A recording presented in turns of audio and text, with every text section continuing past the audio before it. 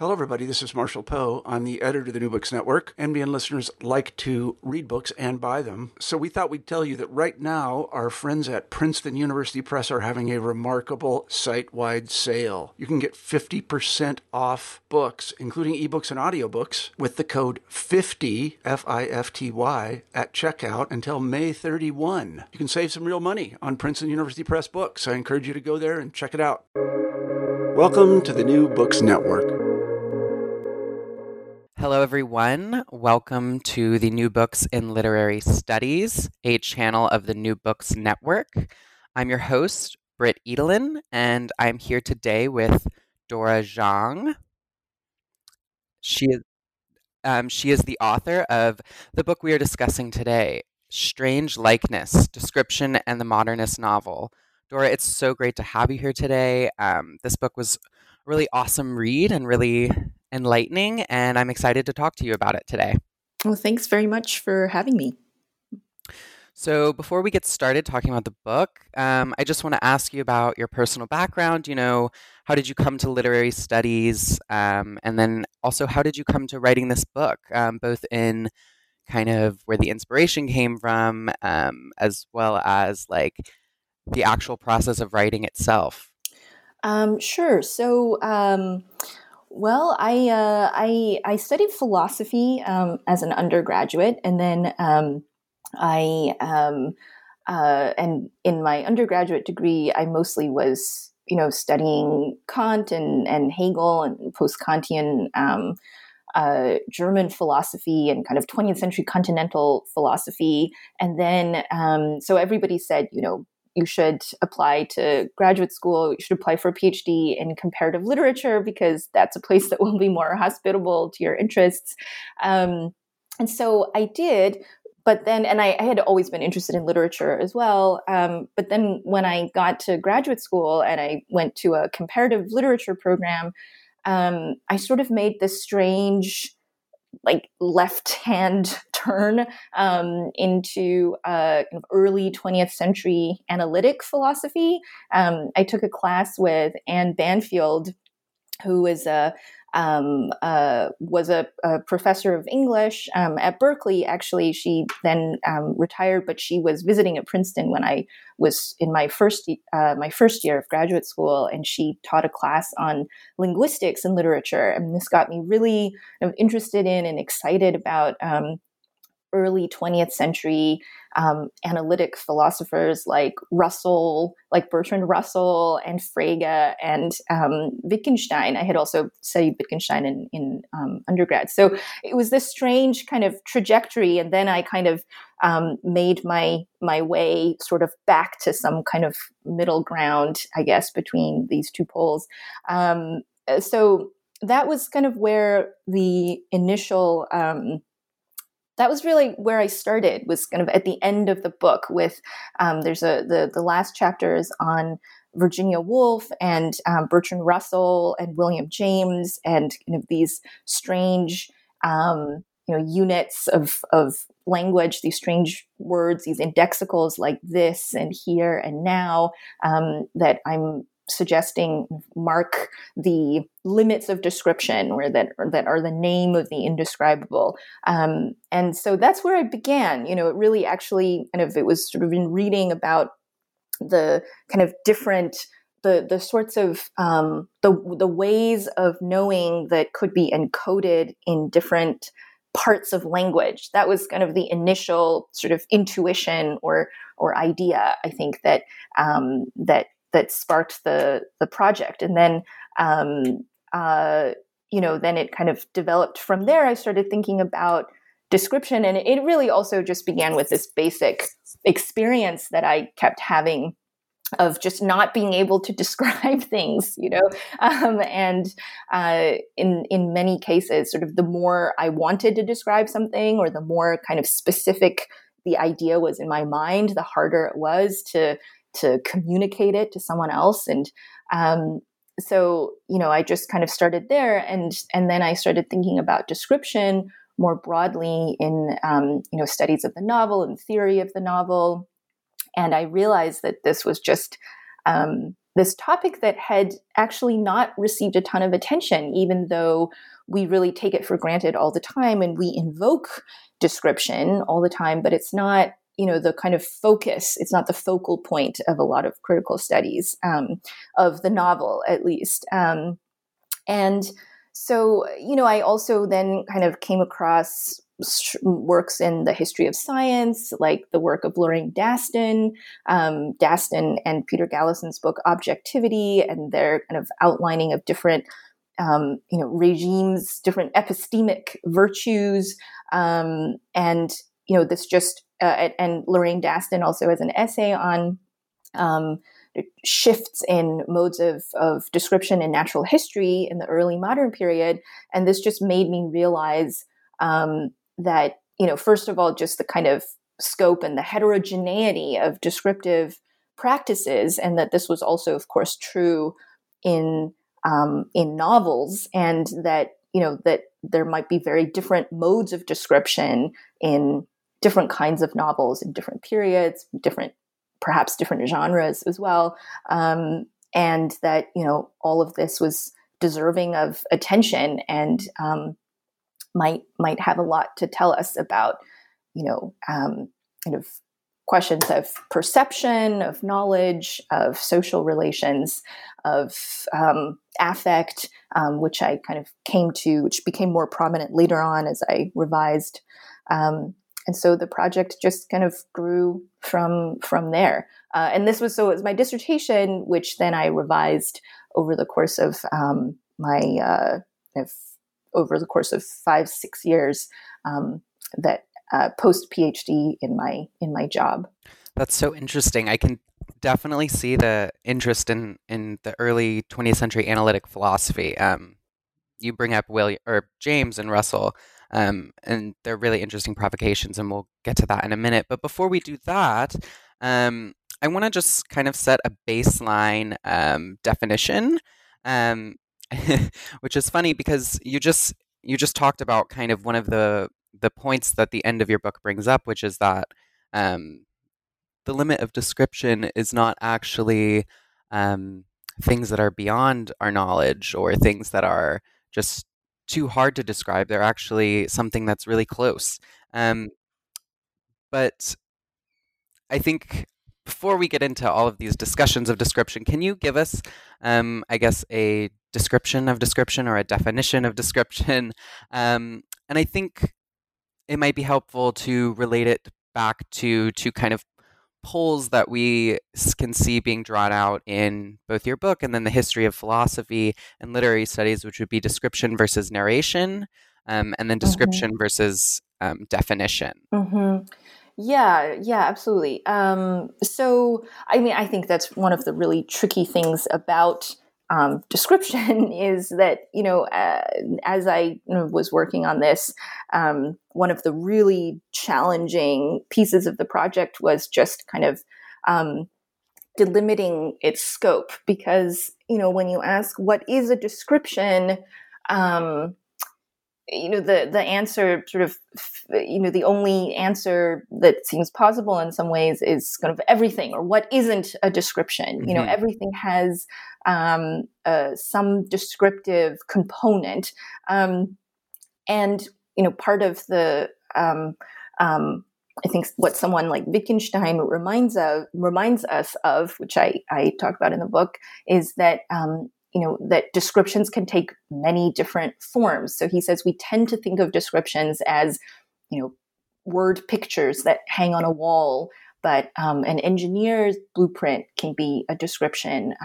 Obviously, I'm not sure that he uses the example of a musical score, but maybe even we could think of a musical score, but certainly instructions or field guides, tourist guides, all of these things are descriptions.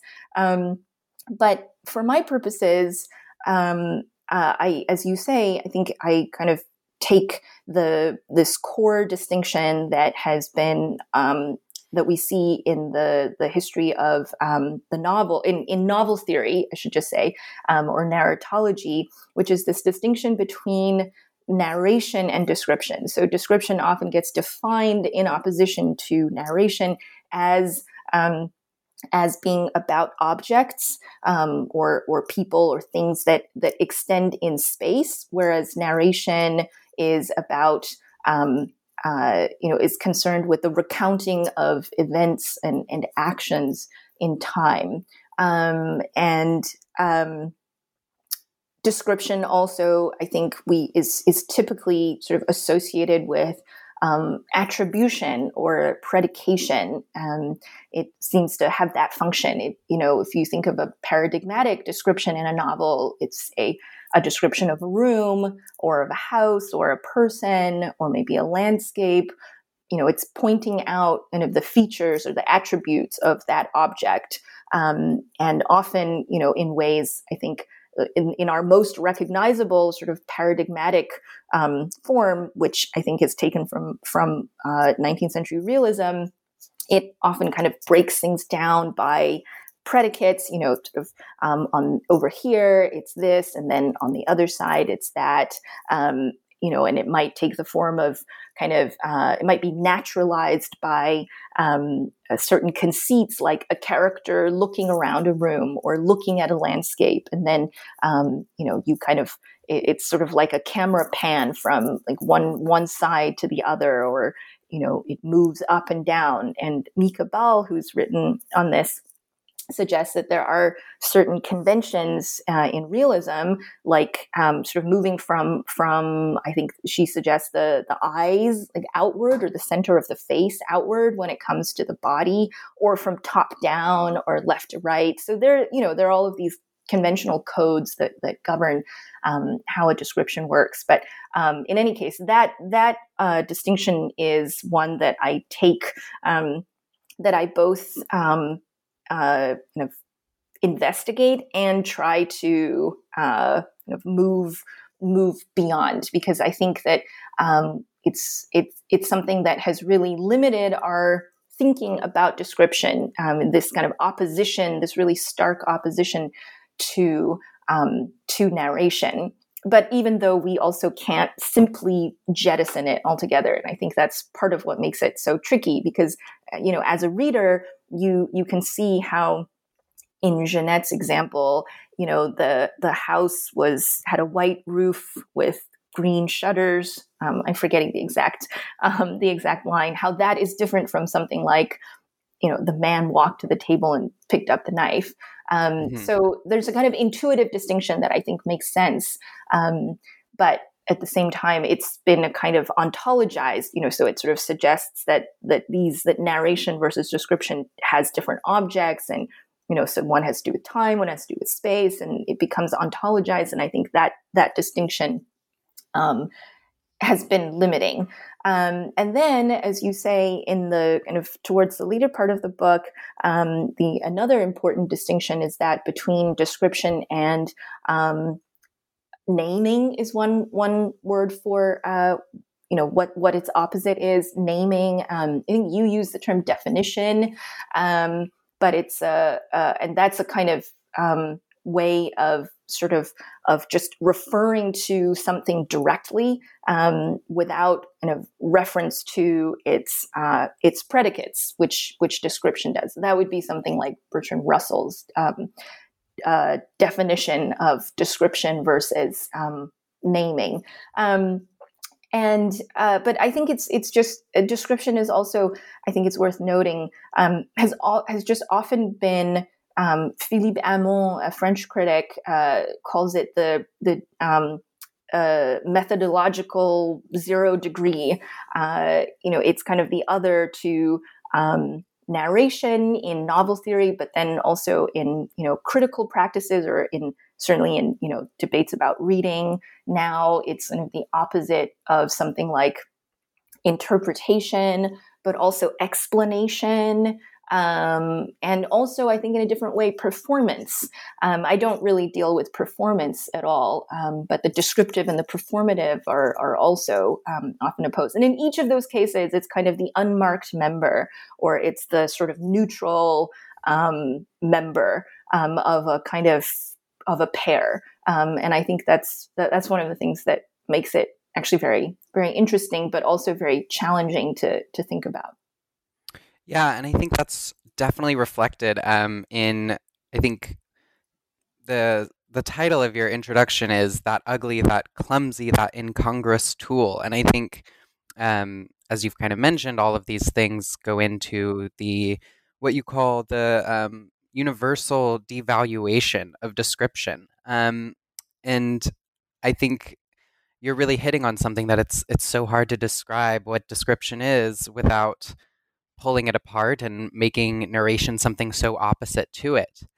And I think what I want to get into now is something that is very, very much what the book is about, and that's modernism's kind of interventions into description. And so this book is subtitled Description in the Modernist Novel, but you focus on 3 authors. And I'm wondering if you can kind of give us a really quick little overview of what modernism's interventions are, as well as why you chose these 3 writers, James, Proust, and Woolf, to kind of talk about what their descriptions are doing and how that changes how we can think about intervention or description.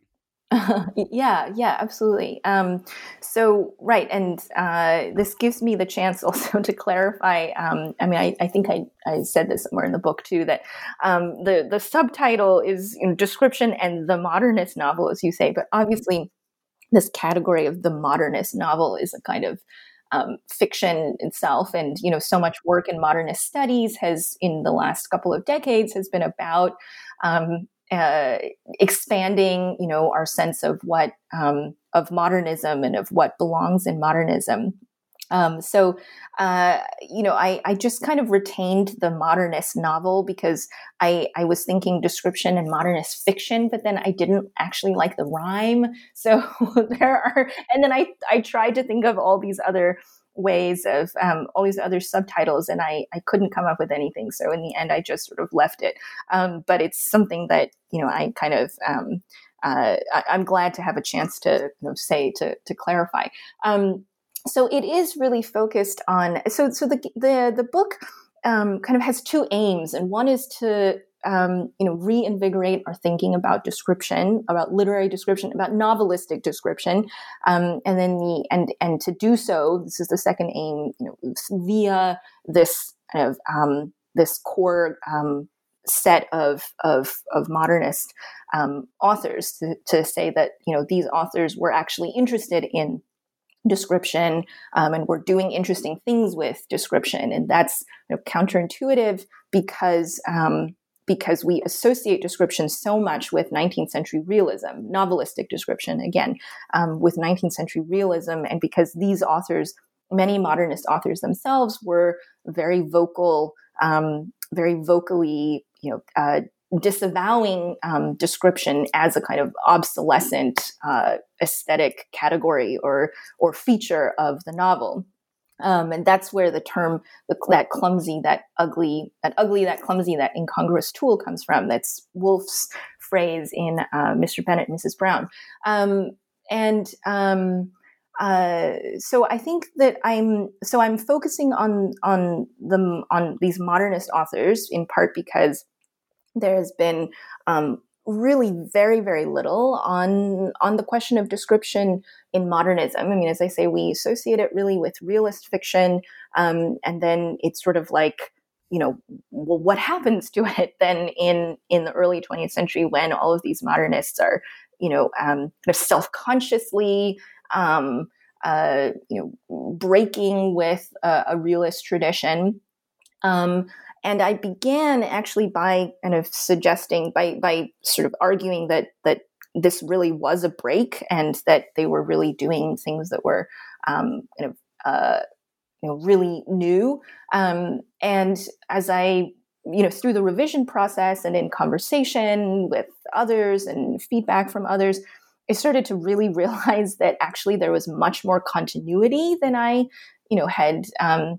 had realized, which probably is also a feature of just modernists, people who study modernists, you kind of begin by really imbibing the whole, like, this is totally radical and new, discourse from modernist themselves. And then you're like, oh, it's actually, much more continuous in a lot of ways than they were suggesting. So I focused on these authors because I think that they constitute a distinctive strain within modernist fiction that really actually inherits a kind of realist, descriptive, and kind of empirical or empiricist even project, and of where description is about kind of delimiting the world.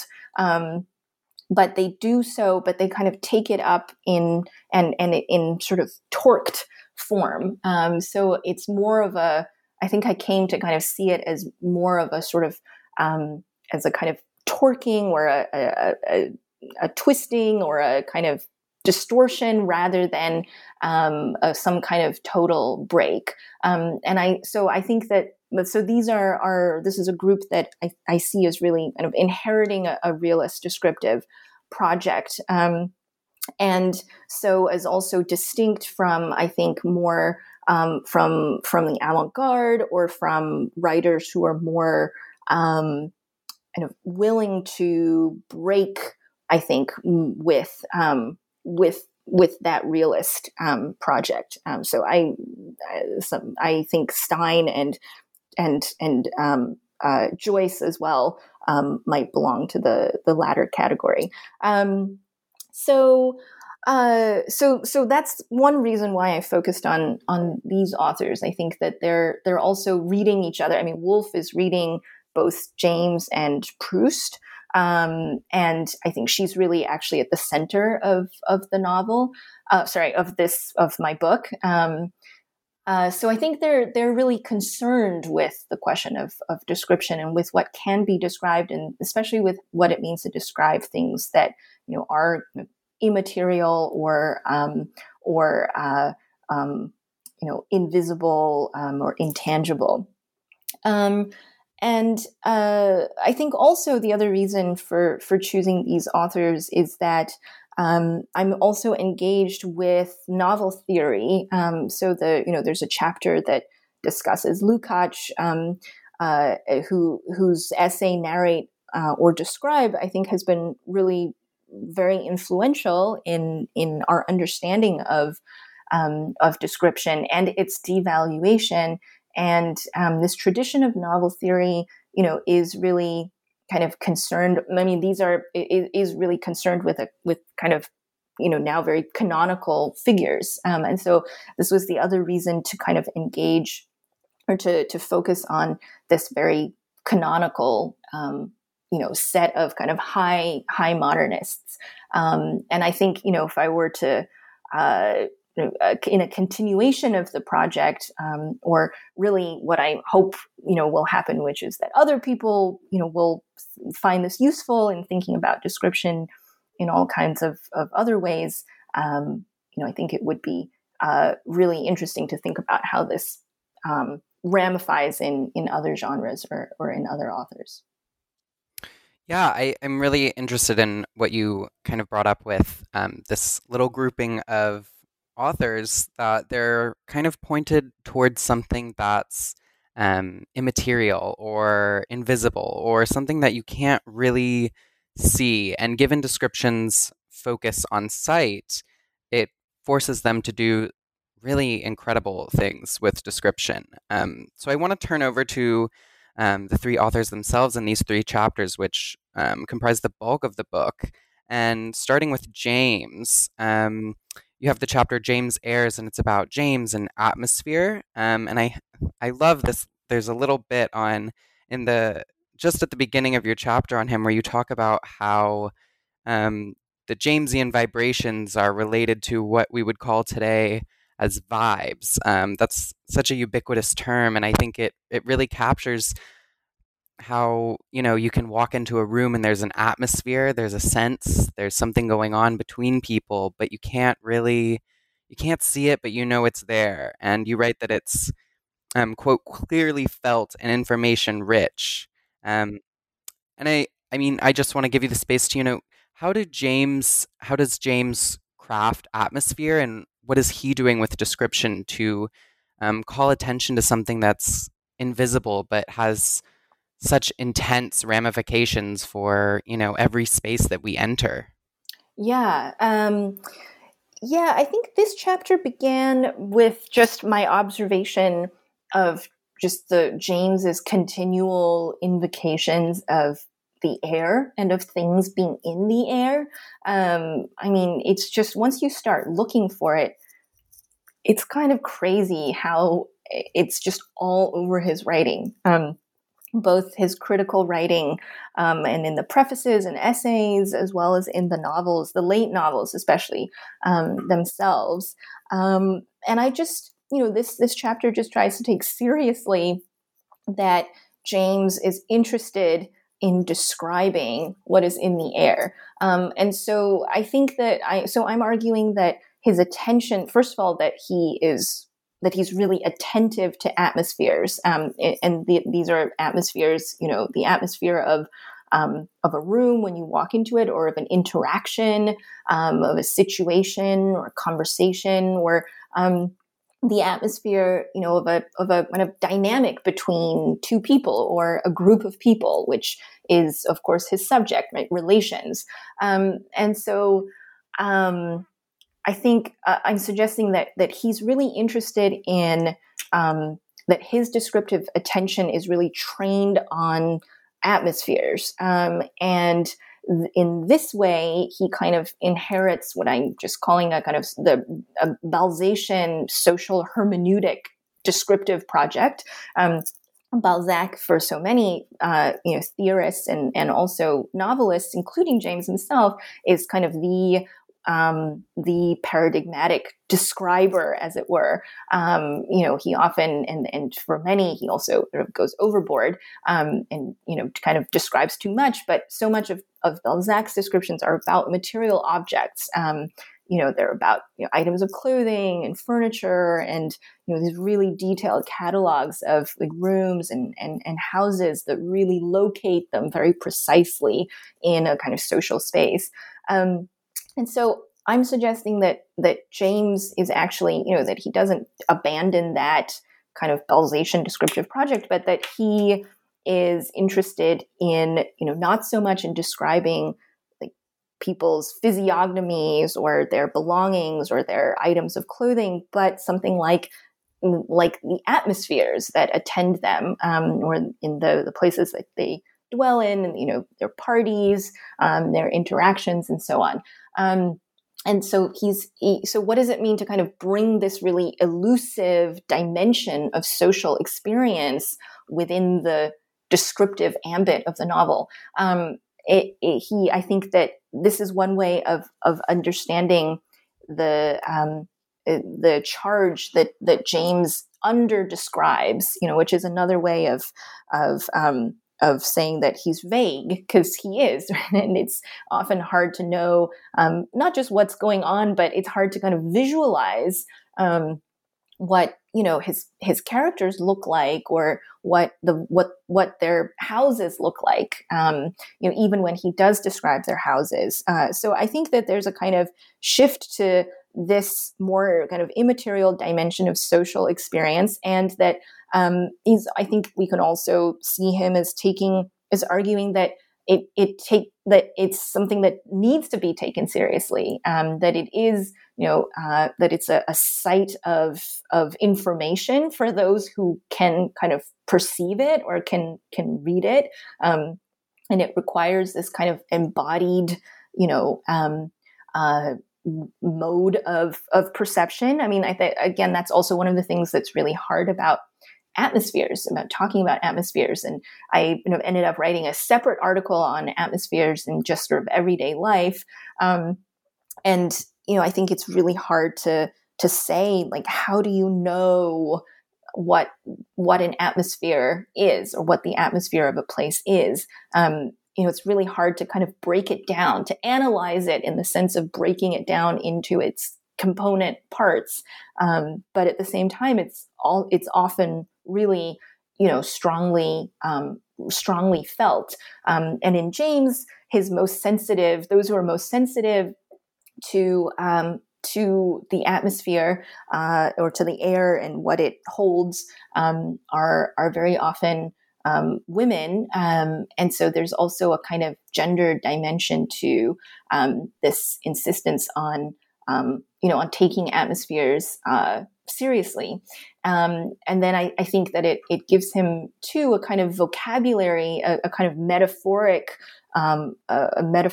or a sort of image repertoire for thinking about or for figuring relations, social relations between people. And I also draw on Georg Simmel's idea of kind of microscopic molecular relations and of social relations, and of as having particular forms, like like with one another, for instance.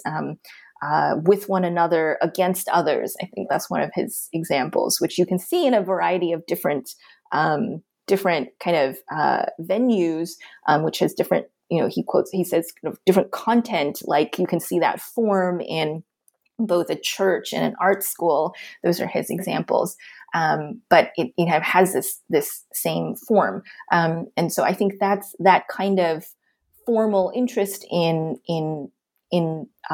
delimiting or just describing maybe relations is something that we kind of know that James has, and I think atmosphere and the sort of vocabulary and the image of atmospherics of spatial inhabiting gives him a means to figure these kinds of relations, and so also recast some of his very well-known spatial images, like even the House of Fiction, for instance. Yeah, I was really interested in what you just said about he's not necessarily just breaking down and doing something new. There's an establishment of and almost a motion of expansion that description can talk about these physical things in a room, but it also can talk about something that is in the room because everything else is already in the room. And the question of relation is in every chapter. It's on every page, and I was really intrigued by all of what you say about relations and how people can charge a room. And I think I want to move from there into this idea of relation and take it into Proust, because you talk about how in the introduction, when you compare your chapters, that you write, if James' atmospheres turned description toward relations that hovered uncertainly in the air, Proust amplifies this by using analogies. Can you kind of explain what you mean by the amplification, and I guess the difference between what James is doing and what Proust is doing with his analogical description? Yeah. So I think one of the features of Proust, and this is a little bit like when I started tracking these instances of air in James, and I just found them all over the place.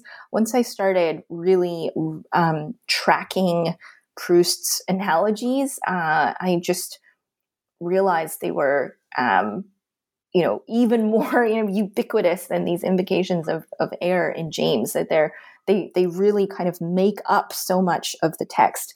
And obviously, metaphor is really well known in as being important for Proust in his own aesthetic theory. Metaphor is kind of the style that is able to link past and present and to kind of bring them together. And I was interested in tracking something a little different, and so I'm calling it analogy rather than metaphor, which is and it has a kind of broader, I think, scope. And I was particularly interested in just these kind of very ordinary, passing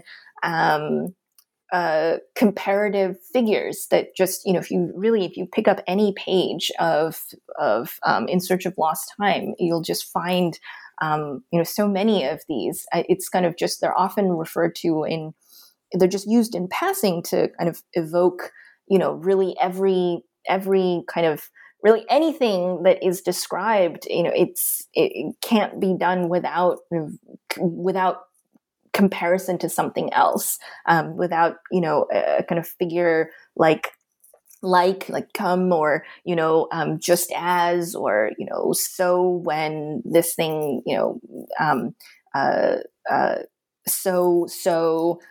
other constructions like that. So it's, I think it's just a kind of, so I think I was sort of tracking something more, specific, I think, in the case of James and atmospheres and his interest in figuring these, social relations. And in Proust, I think it expands into it encompasses not just social relations, although I do spend some time looking at, I think, the descriptions of society life, across the different classes in bourgeois salons and also aristocratic ones, which I think are really the site of so much of his wit and his humor. But it also just, it really like encompasses everything, and the kinds of connections that he draws can be so surprising, and sometimes, so he writes to friends to ask them, do you know, like in the field of mathematics, is there a kind of analogous phenomenon for this thing that I want to describe? So he really draws from a very wide field, and it just kind of becomes, it seems to become a more of a kind of habit, or a sort of maybe maybe also a kind of an addiction, or a sort of like a tick, like something that he can't stop doing, like, and nothing can be referred to without being compared to something else. So I think that's kind of one of the, so I see it as a sort of both a kind of a continuation and a kind of expansion in the case of Proust. Yeah, and in Proust, I've read Proust, and it's such a interesting and exciting phenomenon of reading Proust to, be going down a page, and then you get that like, or just as, and you go on a 4 or 5 or however many page excursion into some completely other topic. And so this relates to what you were talking about with how narration kind of propels us forward, whereas description kind of takes us out of the temporality of the novel or the plot itself. And I think what I want to focus on, or in this question, is you in this chapter focus so heavily on not these, the grand moments of Proust, not the Madeleine scene, but in these everyday descriptions, or these everyday likenings. And I think something that I constantly wrote in the margins was, everything is because it is like something else. I wonder if you can talk about kind of how Proust uses the concept of likening, or what you would call likening, to establish identity or established existence in the world, and kind of a really central part of subjectivity and being. Yeah, definitely. And here I was really aided by Jonathan Flatley's book, Like Andy Warhol, where he talks about Warhol's project of liking. So Flatley is more interested in liking than likening, but I found kind of this idea of a project. But he was also interested in Warhol's sort of likes, in the sense of kind of creating, doubles or or sort of substitute figures or series, and obviously very different figures or very different types of works, Proust and Warhol. But although maybe just like I would love to read more about like someone thinking about Proust and Warhol together. But so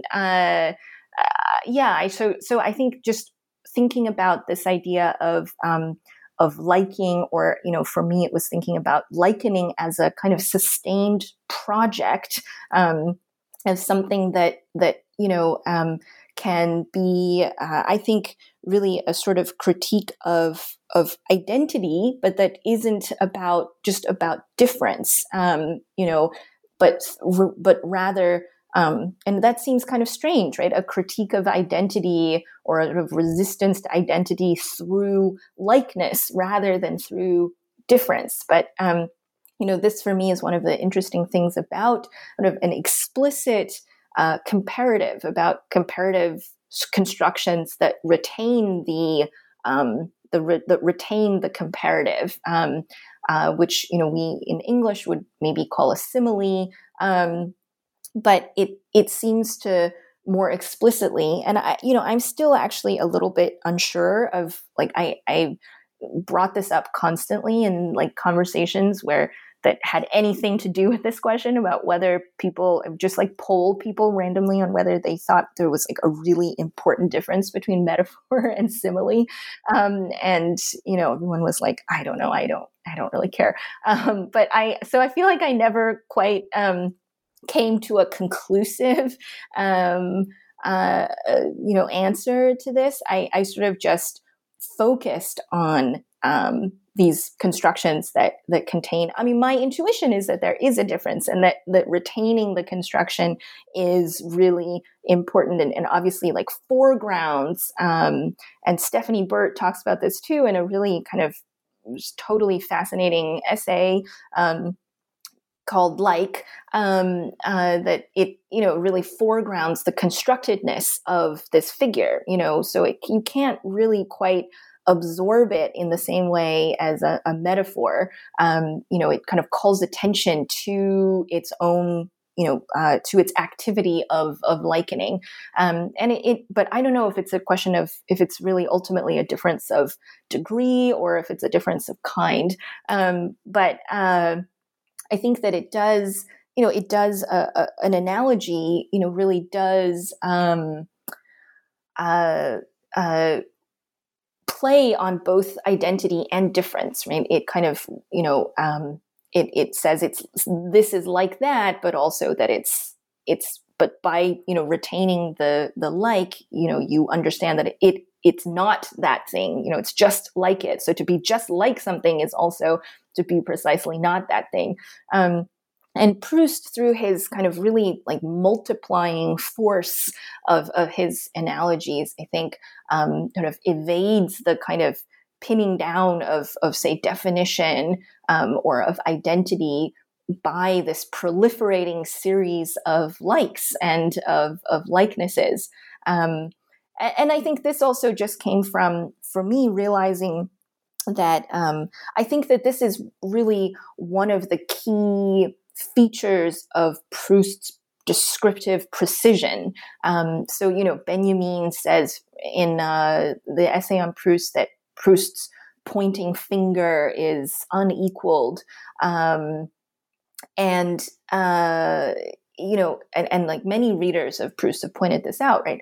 And I think that it's because he is sometimes, very often, he kind of, he just finds the perfect analogy, something that is so kind of evocative of this like very precise, shade or nuance or feature of some particular phenomenon. It might be, the way in one of the examples I discussed from the little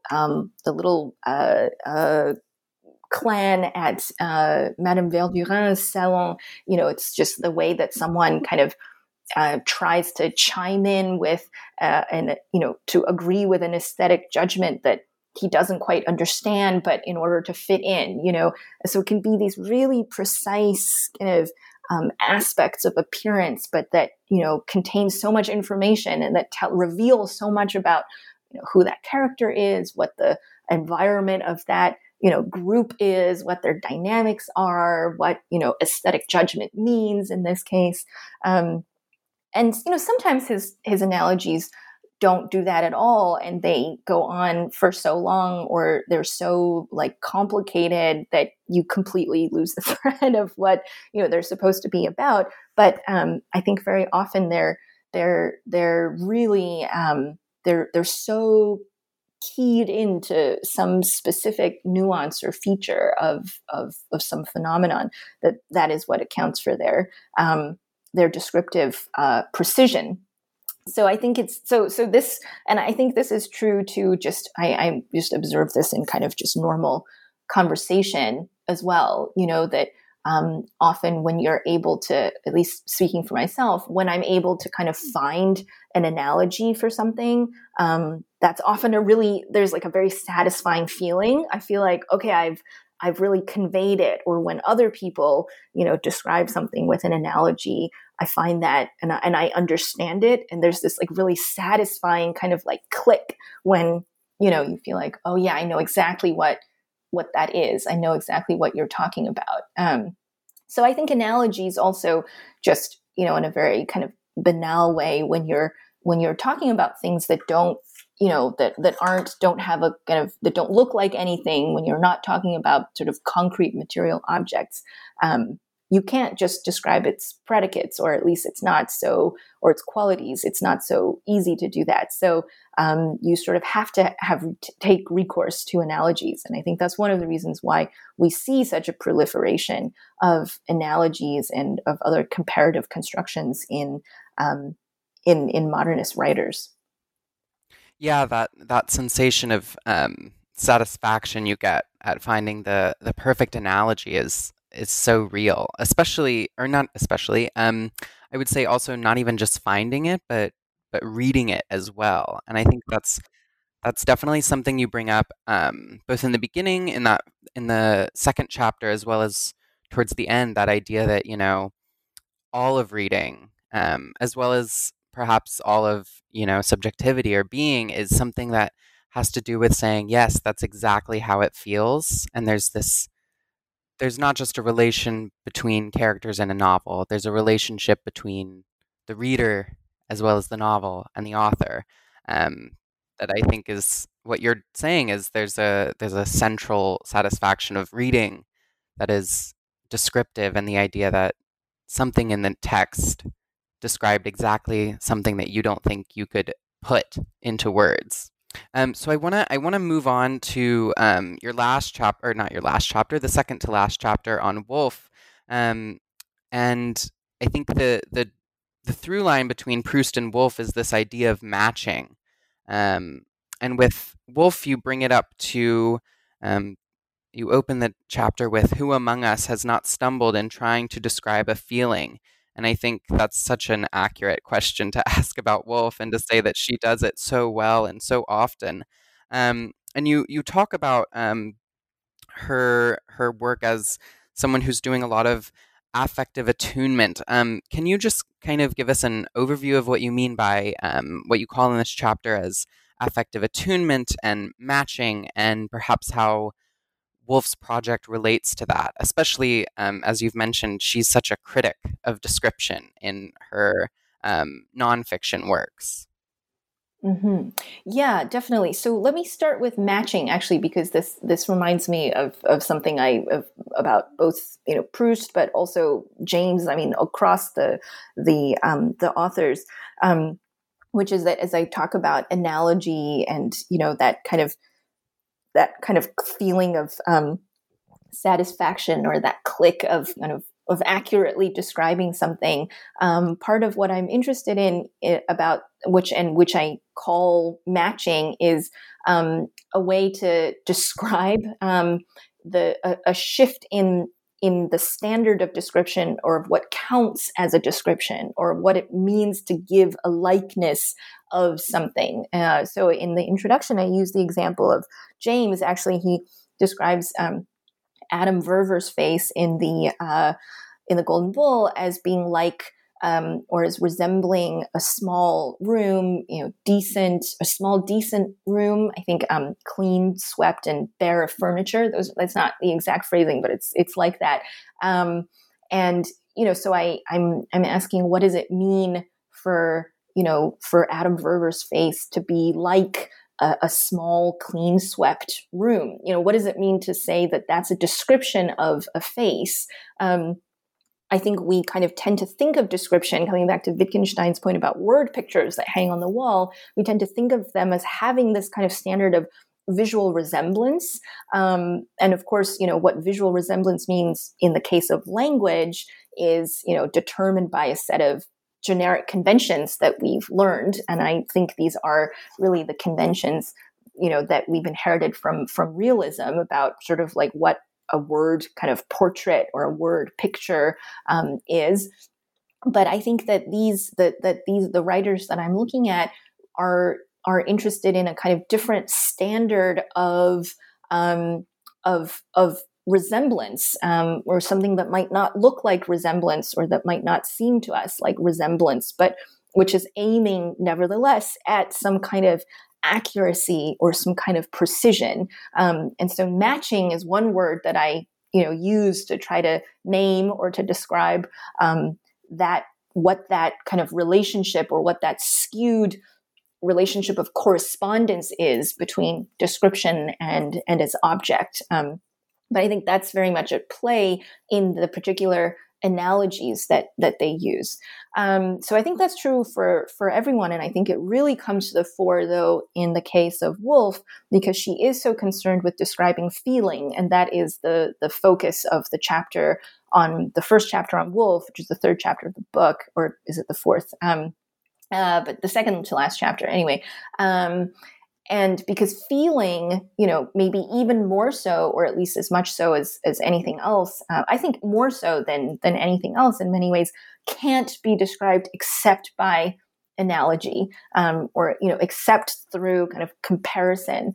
And so, it's these comparisons like, and so it's actually something that we do in ordinary life all the time. When we say that, like, oh, well, when he walked into the room, it was like a storm cloud descended or something. Like, these are very immediately kind of intuitive and recognizable descriptions of what that kind of atmosphere, what that feeling is like.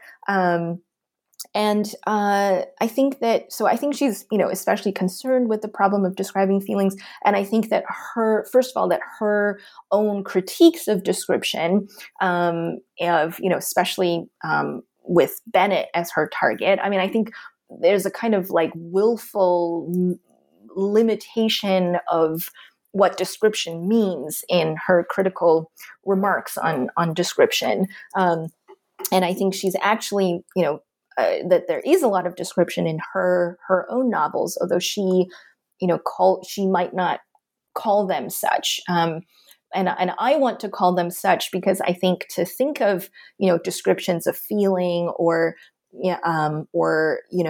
atmospheres, or these kind of relations between these homologies between really different phenomena, to call them descriptions is to kind of help us see how heterogeneous, descriptive practices are. And it's to see, it helps us to see that that's operating even in realist works that, for the modernists were kind of paragons of description as, the prose of things, which they are taking issue with or want to take distance from, and quite self-consciously and kind of rhetorically for their own purposes. So I think she kind of really, willfully limits the sense of what description is in her assessment, Woolf's assessment of her predecessors, but that her own works are really interested in especially interested in describing feelings. I find this, I've found really helpful the work of Daniel Stern, who is a psychoanalyst and a developmental psychologist who's worked on affective attunement, what he calls affective attunement, which has to do with the sharing of an affect or of a feeling between, in his discussion, the parent and child. And in his discussion, it's a kind of pre-verbal infant. So he's really interested more in affect behaviors. But his idea is that that in order to share an affect, that is to kind of enter into an affect with someone else, and so not just to kind of to tell them that you understand it, but to kind of share in it, which is what he calls affective attunement. That necessitates not imitation, but correspondence. And specifically, that means for him, matching, the kind of affect behavior that an infant has displayed, but in another mode. So this, for him, this is made possible by the fact that there are certain features of certain qualities that can be perceived across different perceptual modes. So, for instance, an intensity can be perceived both in the saturation of a color and in the, say, force of a gesture, or the volume of a sound.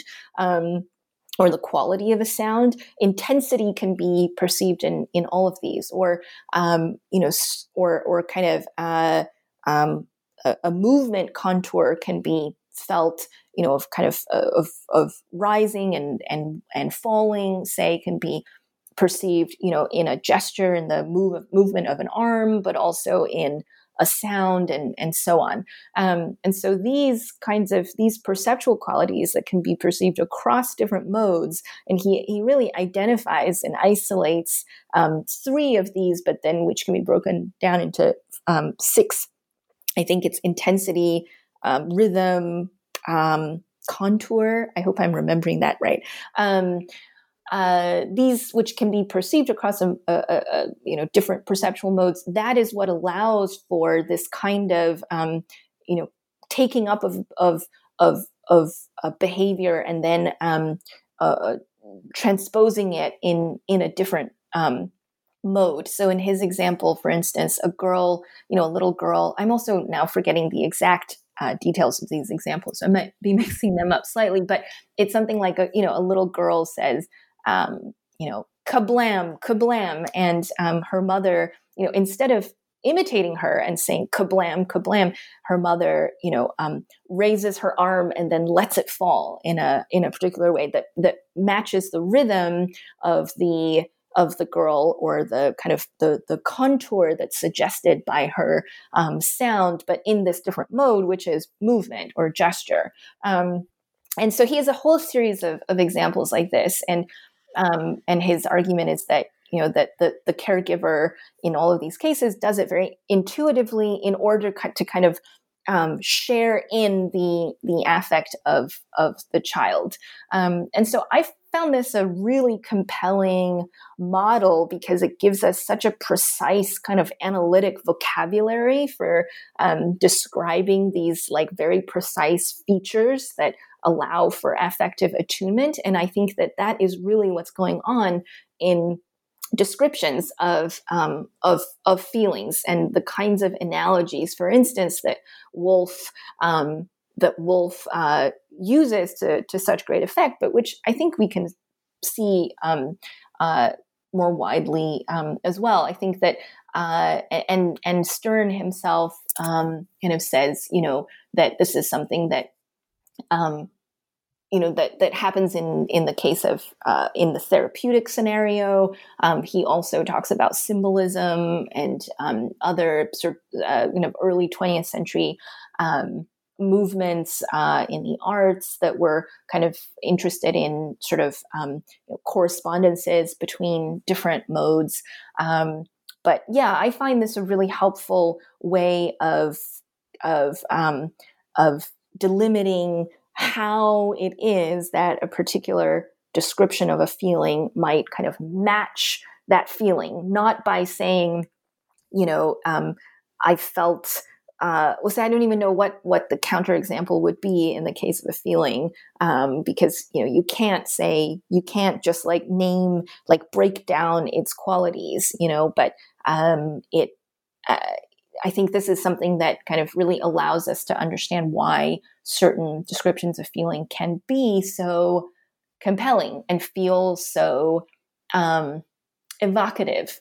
And then there's a whole other piece too about how this allows us to, I think in the phenomenology of reading, this might explain too that sense of accompaniment that one might feel, in recognizing something, or in kind of having a feeling sort of evoked, a kind of matching feeling evoked by a description. But it's a kind of very minimal form of accompaniment that doesn't even require like identification with a character, but is just a sort of about this kind of this feature of this fact that we can perceive qualities across different perceptual modes.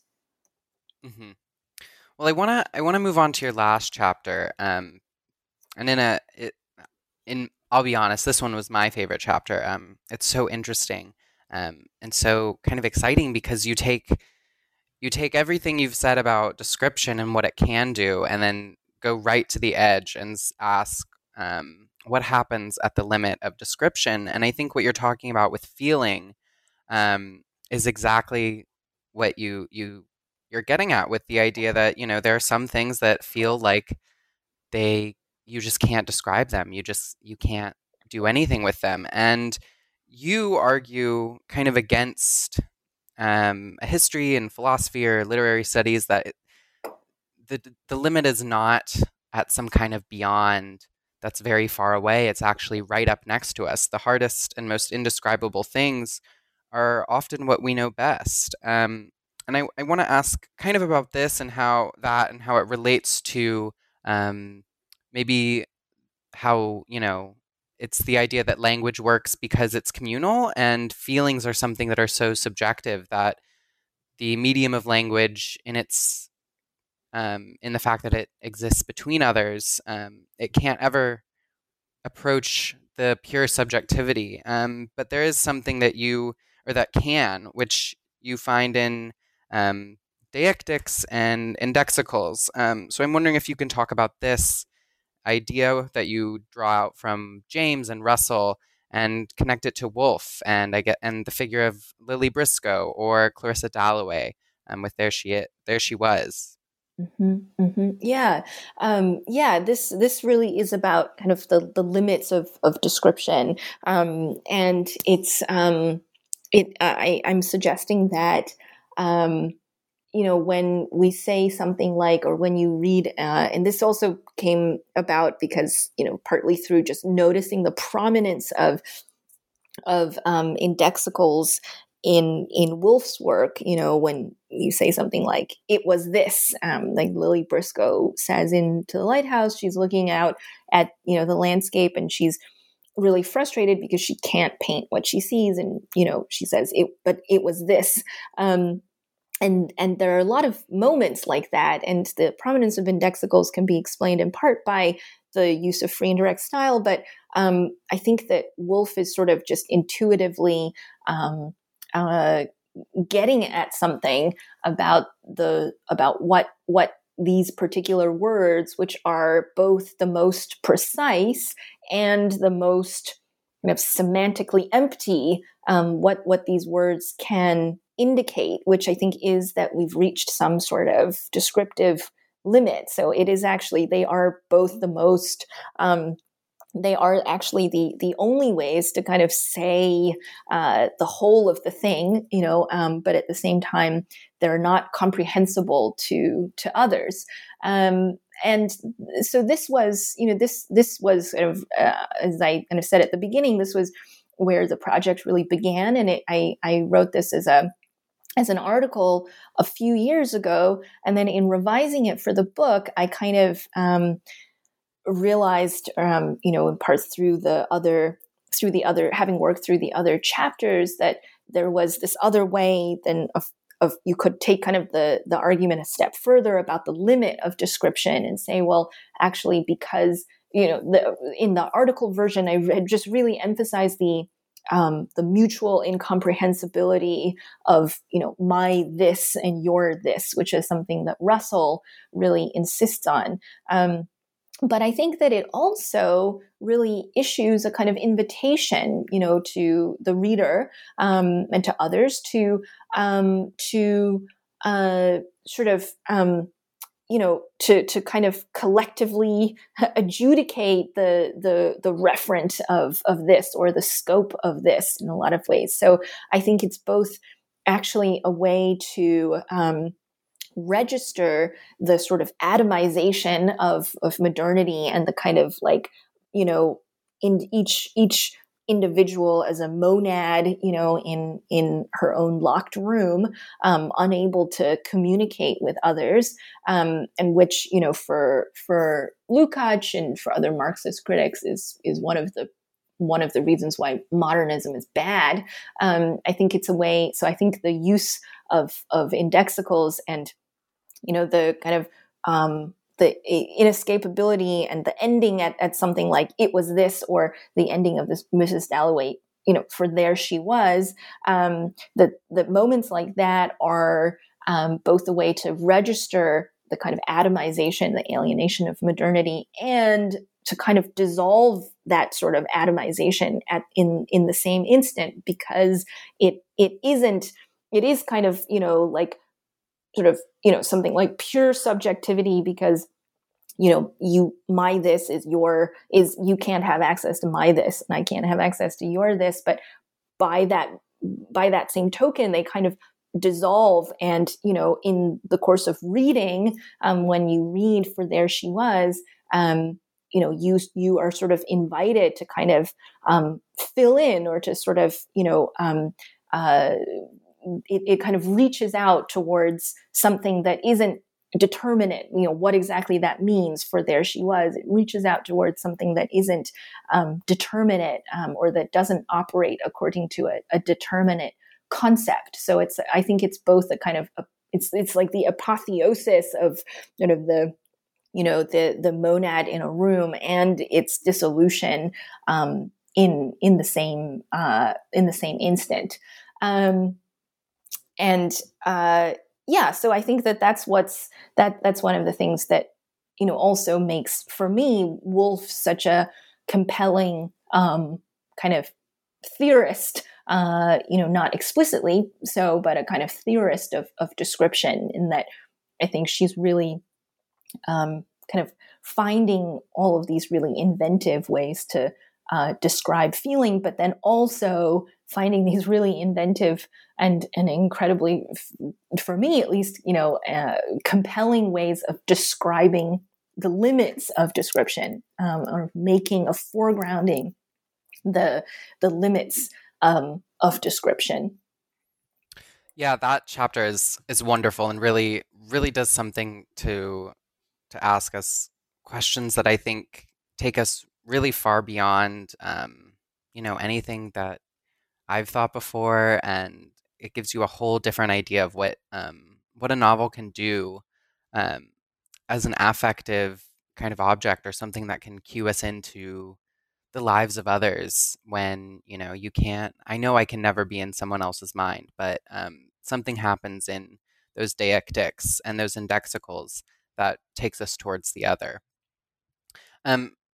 Well, I have one final question, and that is, what are you thinking about now? What's on your mind, and do you have anything that you're working towards, or can you share anything about any other projects, or what you're thinking of going into the future?